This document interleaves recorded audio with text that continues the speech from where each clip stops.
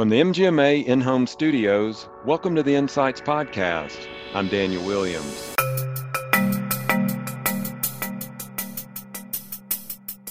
Denials are always a huge struggle, and we were able to get a better handle about our denials, where they're coming from, and where we need to focus on them. And in this process, we learned a great deal about eligibility benefit denials and really how your clearinghouse, your / practice management system can at times not really help you a lot in that regard. That's Steve Sinclair talking about how denials can be a constant trouble spot for medical practices. We'll hear more from Steve as well as Ryan Lawler on how Steve's practice has analyzed various processes and systems to become an MGMA better performer. But first, a word from our sponsors. Innovative therapies are bringing new possibilities and hope for populations with rare neuromuscular disease. However, these important advances come with cost and administrative challenges. Read a new white paper from Sarepta Therapeutics at mgma.com/Sarepta. This white paper outlines actionable ways organizations can build a business case to gain buy-in for cutting-edge care and optimize access through standard operating procedures that align with payer criteria. Again, to view the paper, visit mgma.com/Sarepta. The COVID-19 pandemic has ushered in dramatic changes for physician practices. During this unprecedented time, many practices are considering what operational changes they need to implement to navigate periods of fluctuating patient volume. Access a thought leadership discussion with R1 and 3 physician group leaders to hear key learnings on sustaining positive practice performance. To attend this free educational program, please visit r1rcm.com/MGMA. At MGMA's Management Practice Excellence Conference, I had the opportunity to sit down with MGMA data analyst Ryan Lawler, who explains the criteria used in the Better Performer process, and also Steve Sinclair, who's CFO of Graves Gilbert Clinic, and who discusses how data analysis has taken his practice to a new level. Steve also offers steps other practices can take to become a better performer. Let's go now to our conversation with Ryan Lawler. Ryan, thanks for joining us today. Thank you, Daniel. Good to be here. Now, we're going to be talking about MGMA Better Performer. So let's define that. What is that? So the determining criteria we use has morphed over time, just much like the industry itself. Throughout that time, though, MGMA has continued to kind of take pride in recognizing outstanding performance amongst medical practices. So we've been leveraging the expansive data set we have for provider compensation and medical practice revenue and expense data collected during our annual surveys to show that superior performance dating back as far as the 1990s. Okay. Now, how does a group become a better performer? So what we do is we conduct 3 voluntary self-reported surveys on an annual basis with a staggered participation window. So we'll conduct our compensation and production survey starting in the beginning of January of each year.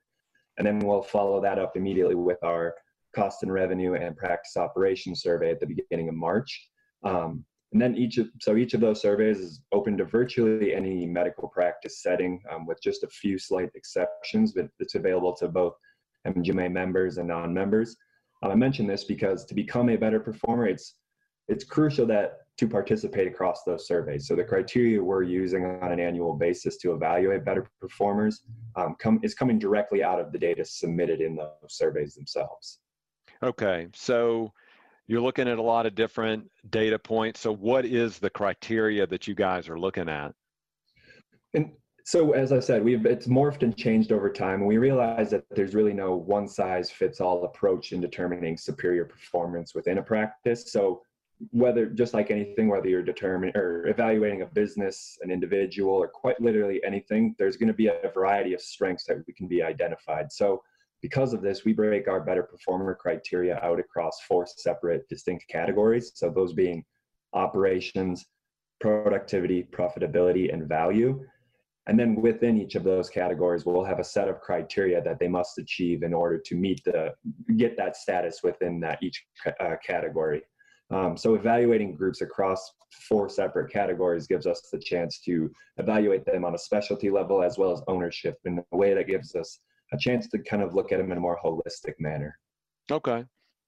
So what does it mean to be a better performer? And by that, I mean, how do you capitalize on the recognition? What are some ways that one of these better performers can kind of get the word out and people know about it? Certainly. Well, for starters, being a better performer really is no easy achievement to get. In addition to just the sheer time and energy and resources spent contributing that necessary data for us to evaluate them on, really only a small percentage of groups will receive the recognition itself. So this year, for example, we had a total of 3,864 groups that we were evaluating on. And of those, just 1,036, so roughly 27%, were determined to be a better performer in at least one of those 4 categories I mentioned. And then so for those that achieve that status in one of those categories, we provide them a number of materials to kind of announce this achievement. So those recognition materials will include certificates that they can display on the walls of the practice, badges that can be placed, whether it be on the website or their email signatures, and then also a press release template that they can use to publicize their achievement. On top of that is for the organization itself, it could lead to some positive exposure, whether that be in articles or interviews done by our staff at MGMA. Overall, just wanting to provide a number of kind of avenues that they can recognize themselves for that better performer achievement. Okay, that's great. It's kind of like getting into an Ivy League school or something, though, the kind of that acceptance rate. That's awesome. So let's briefly talk about the results from this year. Were there any trends that you guys saw that kind of emerged from all the data? Definitely. And we recently released a white paper called the MGMA Data Dive Better Performers, Performance and Practices of Successful Medical Groups. I'd highly recommend that to anyone who's interested in kind of getting a little into it more on some of those trends we'll see.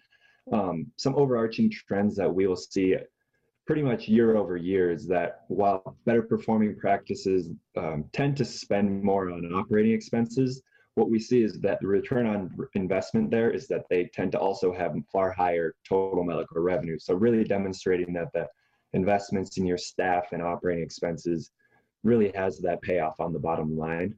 That report in general kind of really leverages the data that we have and kind of highlights those trends in a little more detail. So if anyone wants to kind of get a little more into that and familiarize themselves with those trends, that would be a great place to start. Okay. Now, I did want to ask, is there somewhere people can go to get that white paper? Where would they find it?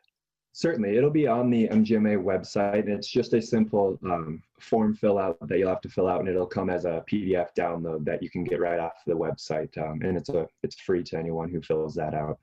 Okay, great. Now, final question. I'm going to be talking to the CFO of one of your better performers in just a moment, Steve Sinclair of Graves Gilbert Clinic. Was there anything about their data that stood out to you? Well, first and foremost, it's again that time and energy committed by Steve, his team, and that organization themselves takes quite a dedication, and we really do recognize that and appreciate that. When we look at the Graves Gilbert Clinic themselves in terms of what they submitted, what stands out is that they were quite truly a one-of-a-kind organization in our data this year. And what I mean by that is, of those 3,864 groups we evaluated, they truly were the one and the only group that achieved better performer status in all 4 of those categories. Wow. So very astounding achievement, something that they should be proud of and shows the hard work that they're doing at their organization. Okay. Well, Ryan, thanks so much for joining us and providing these insights on better performers. Of course, thanks so much for having me. That was great. Thanks to Ryan Lawler again for providing insights on better performers criteria. Now, let's hear from Steve Sinclair, Chief Financial Officer of Graves Gilbert Clinic. Steve, thanks so much for joining us today. It's a pleasure to be with you, Daniel. Thanks for asking me to be a part of this. Yeah, and I just, first of all, I want to congratulate you on being named an MGMA Better Performer. Daniel, thanks. So we are very excited about that. That is quite an honor for MGMA to recognize our group, and it just helps to affirm some of the good work that our people have been doing to try to make us better, that MGMA can quantify that. Yeah, when you were first filling that information out and then tracking it, did you think you were going to be a better performer? Did you have an idea? What was going through your mind at that point?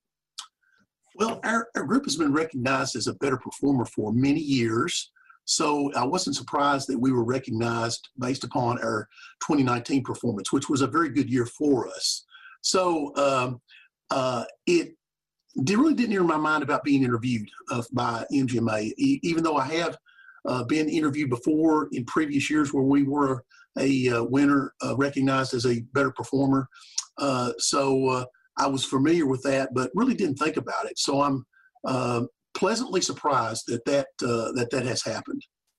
Yeah. Now, let's give our audience a little idea about your practice. You've been talking about it, but let's talk about the size and scope of the practice and any specialties you have there.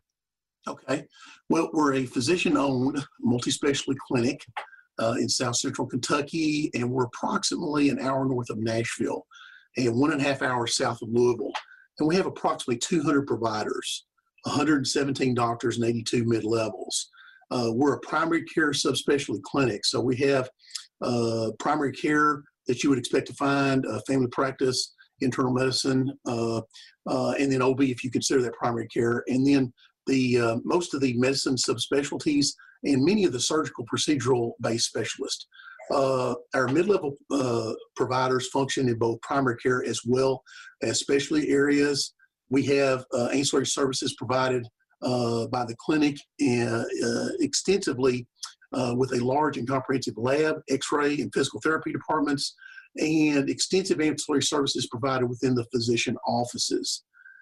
We have the largest network of walk-in clinics in South Central Kentucky, and additionally, we have a significant presence in providing care within the workplace. Okay. Well, thanks for that. Thanks for sharing that information for us. That's very helpful to know what you guys are dealing with and what you're going through there. Mm-hmm. Now, let's talk about you specifically. What is your day-to-day like? What's your focus on right there in the practice? Probably most of my colleagues can readily relate to this statement, but it seems that as each year passes, what you will face on a day-to-day basis becomes less and less predictable. Perhaps this year with the COVID-19 pandemic thrown into the mix probably highlights that sentiment very well. But as the clinic's chief financial officer, there's a constant focus upon revenue cycle matters that generally center upon registration, coding, and billing. Achieving excellence in these areas is important to maximize the management of the financial aspects of our patient experience with the clinic. Patients can receive great medical care, but if we don't handle their accounts well, then they haven't received the best possible experience that they should. Also, overseeing the accounting function is crucial because this provides the basis upon which we report to our board and committees about the financial performance of the clinic through budgets and forecast. And also, it's crucial in helping to estimate the provider compensation, which is crucial to our group. As an independent physician-owned group, maximizing provider compensation is critical to our success. I am also responsible for the computer services aspect of our organization, and so there's challenges there in an uneven way. Sometimes you're dealing with projects that involve the computer services that take a lot of your time. we are very fortunate to have a great IS team, and other times maybe it's not so much. So it's a kind of an up and down aspect as to how much time you have to spend in that area. Payer contracting is a constant issue. You're all the time dealing with those things, trying to maximize what you can get on the commercial side, obviously. Then you have purchasing, retirement plan management, banking relationships, and physician recruitment. And so you keep your day pretty well occupied with those type of aspects. What you would typically expect in the occupation of a chief financial officer of a medical group. Yeah, I would think so. Now, you mentioned 2019 was a particularly good year for you guys. Right. Before we're going to take a really deep dive into the practice and what 2019 looked like. We're not going to get into the data with 2020 because this has been such an interesting and unique year, and hopefully, fingers crossed, we never have another one like this. But as far as 2020 is concerned, you were talking about you being involved with the IT, the health IT there. What has that been like as far as maybe some virtual visits, remote patient monitoring, anything along those lines? What differences did you have in this 2020 so far this year? Well, we had to switch on a dime to providing several telemedicine visits through both the normal clinical relationships that our patients have with our physicians, and then also from the standpoint of our occupational side. So we had to quickly ramp up our capabilities there, and our IT staff did a great job of doing that. And while that really helped us through the initial 3 months of the COVID-19 pandemic, the last, as we've gotten back to normalcy, quote normalcy, that has been a supplement we still use, but patients have tended to want to actually come in and actually be in a one-on-one relationship with the physicians, what we have found. So we've kind of reverted more to that. So our patient encounters and our billings have almost reached a normal level for us. Okay, thanks for that. Now, let's go back to 2019. Let's really go into the numbers here. First of all, I want you to look at it from a macro level. You said 2019 was a particularly good year for you guys. What was taking place? Why is that the case? What was happening where you were really happy with those numbers and where it helped you guys be better performers with MGMA? Well, first of all, the productivity among our providers is excellent. We have a definition of full-time practice for our physicians that is based upon the MGMA survey data of median work RVUs for each specialty. So this is very helpful in keeping everyone pulling their own weight, which contributes to maintaining financial stability for us. So productivity is a real plus for us, and the numbers from the survey show that. Controlling overhead cost is quite important to us, being a independent group, and the MGMA cost and revenue survey reports are very helpful in helping us to understand the trends in cost management. We can get better informed decisions about what we need to do on the expense side of the revenue minus expense equal compensation equation, and by helping us to know where we need to look further at cost on the in our organization, trying to keep those costs under control. Again, one of the other areas that I think we've, according to the survey data, in comparison to our peers, we've done a good job with that. So very, very important part of that equation. The other part, of course, the big part is the revenue. That's the area that you can hopefully contribute to growing that. Again, excellent productivity on the part of our providers help us there. But at the same time, you have to utilize, you have to go deeper than just maybe what's in your practice management system. We actually have a third party called Impart Knowledge that helps us to analyze our revenue cycle processes. And that's yielded a lot of positive results for us because it goes into very specific details of that revenue cycle process that we wouldn't really touch on if we didn't have them to help help us in that. So that has helped to focus on areas that we can improve on so that we can maximize the cash flow into our organization. Yeah, so let's touch on a few of those things. Controlling costs. Let's start with that one first.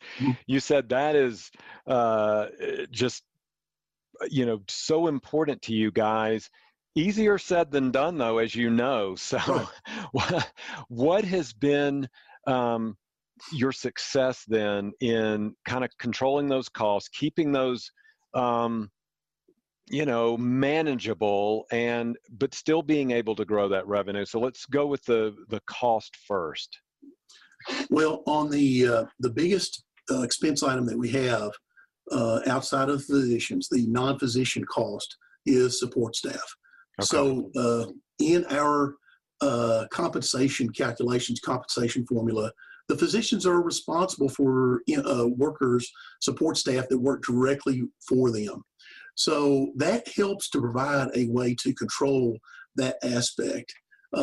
Then we can look at other departments, for example, billing, coding, accounting, IS, X-ray, et cetera, to look and see if the staffing models reflect the costs that are incurred by other groups for those divisions within the organization.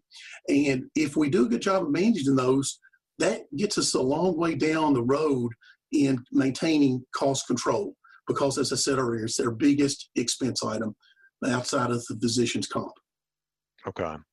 Now, one other thing you had just mentioned was using a third party to help you with some of that rev cycle analysis. Right. There. That's a decision you have to make on cost. Do you go to that third party? Do you bring people in? So talk about that. What was sort of the analysis, the decisions behind going with a third party rather than perhaps, keeping things in-house?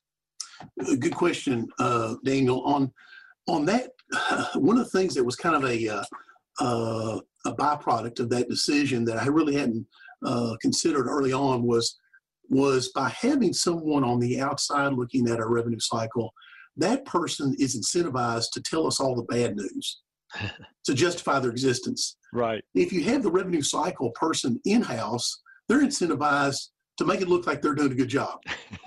And so I'm looking at it to say, outside, they're going to tell you all the warts, which is what you need to hear. The person on the inside is wanting to make you feel like they're doing a good job. I'm not saying that's bad. It's just human nature. Mm-hmm. And so I think having that person on the outside was a good financial decision, because we actually have been able to engage with that person at what I feel is a very fair cost. And then, like I said earlier, I think that person is really pushing us very hard to get better. And that's what we need. That's what we want. Okay.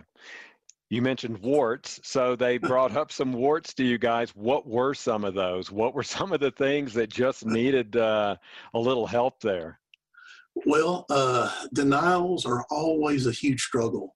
Mm-hmm. And we were able to get a better handle about our denials, where they're coming from, and where we need to focus on them. And in this process, we learned a great deal about eligibility benefit denials, and really how your clearinghouse, your / practice management system can at times not really help you a lot in that regard, so that you don't really, even if you're on the 5010 format for 270 submissions, you may not be giving all the information you need, or when you get the information back from the payers, the 271s may not be applied appropriately, so that you're getting denials from either the clearinghouse level or the payer level.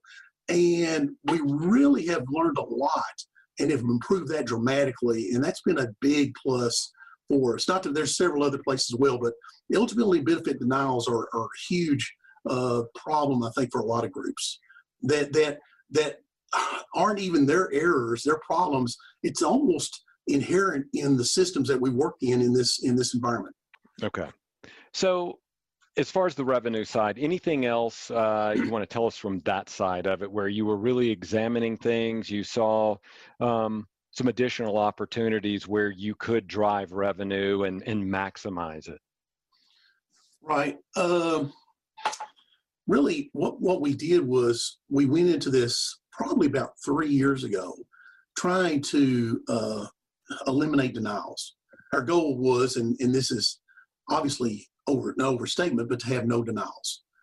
But we wanted to set the bar high so that we could achieve some strong results in eliminating denials, because denials really they tell you a lot about your processes, about your failures in your processes. And in that attempt to eliminate those denials, we have found out so many things that could be improved. For example, we have about 700 authorizations a day within our group.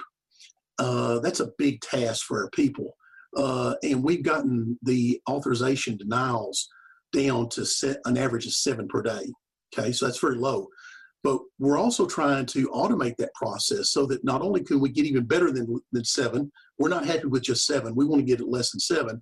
But at the same time, we want to reduce the time that's spent, which is obviously money spent, in actually obtaining that many authorizations on a daily basis. So we're working with a company called Exchange EDI. We've done a pilot project with them that has, we in our X-ray department, that has turned out very well. And we're at the stage of getting an interface in place between Allscripts, which is our PMR provider, and Exchange EDI that can then take advantage of that for all of our departments. Mm-hmm. Steve, as you got deeper into the data, continued to benchmark, looked at how you guys were stacking up, what surprised you, if anything, about that data? Well, the data really didn't surprise me that much. Since we've been a better performer for several years, mm-hmm. I was kind of expecting that would occur again. However, one statistic that caught my eye was that we are apparently just slightly less than the median for total cost per total RVUs. Okay. And so it would seem to indicate to me that a significant contribution of ancillary services into our group that does enhance provider compensation, but at the same time adds to our practice expense portion of the work of the RVU calculation. And then limited profit margins that we experience on walk-in cares and occupational medicine can also contribute to that. So that's my initial thoughts in looking at that data. And that was one of the things that kind of jumped out at me. But it's so true for our group. Also, we have 3 oncologists, and they have a very large spend on oncology drugs. And that affects our overall operation as well. So those factors there, I think, contributed to that result. Okay. Now, are there have you had a chance to really address that and begin to make changes, or is it something that you're still analyzing to see what some of those next steps would be? I think most of these things are kind of built in an organization are going to be very difficult to change. It's just who we are. The ancillaries, the drugs, a large drug spend, the walk-in care, the occupational medicine are just part of our organization. So I don't know that we can really move that needle, change that a whole lot. Okay. Now, as you said, you guys have been better performers before. So you've been through this process. You've been benchmarking. You've been analyzing the data. But as you've done this year to year, how has it made you a better practice? How has it made you personally a better manager and have a better grasp and understanding of what you guys are doing and where you need to raise the game a little bit? Well, I think overall the better performer process reporting has done more to validate our thinking. And I think that validation is essential, is that once we've established a thought process, having the third-party revenue cycle manager in place, and then going through some of that work and effort down that road based on that thinking process, then participating in the MGMA survey process then will either help to validate we're making good decisions or we need to rethink what we're doing. And I think by, again, being a better performer and getting the results that we're getting just helps to validate that many of our decisions are good ones and doesn't mean that we're done. The goal line is always changing. It's always moving. What worked for us a few years ago now needs to usually be modified or perhaps even scrapped. So one of the areas that for example, that we're working on right now, and I know we're trying to improve on, is our upfront collections. And we're in the process of implementing Allscripts' patient engagement platform. And that's going to be a really good tool to help us to do that. And one of the things that we've stumbled across is that it appears that patients are more apt to pay a balance on their account from a computer telling them that than a human. And that's just one of the things we've come across in this process. So it's part of the journey that we're going through that MGMA is helping us to validate. Oh, that's great. So for practices who are considering going through this process, what's some advice you'd give them, since you're a veteran of going through Better Performers for several years now?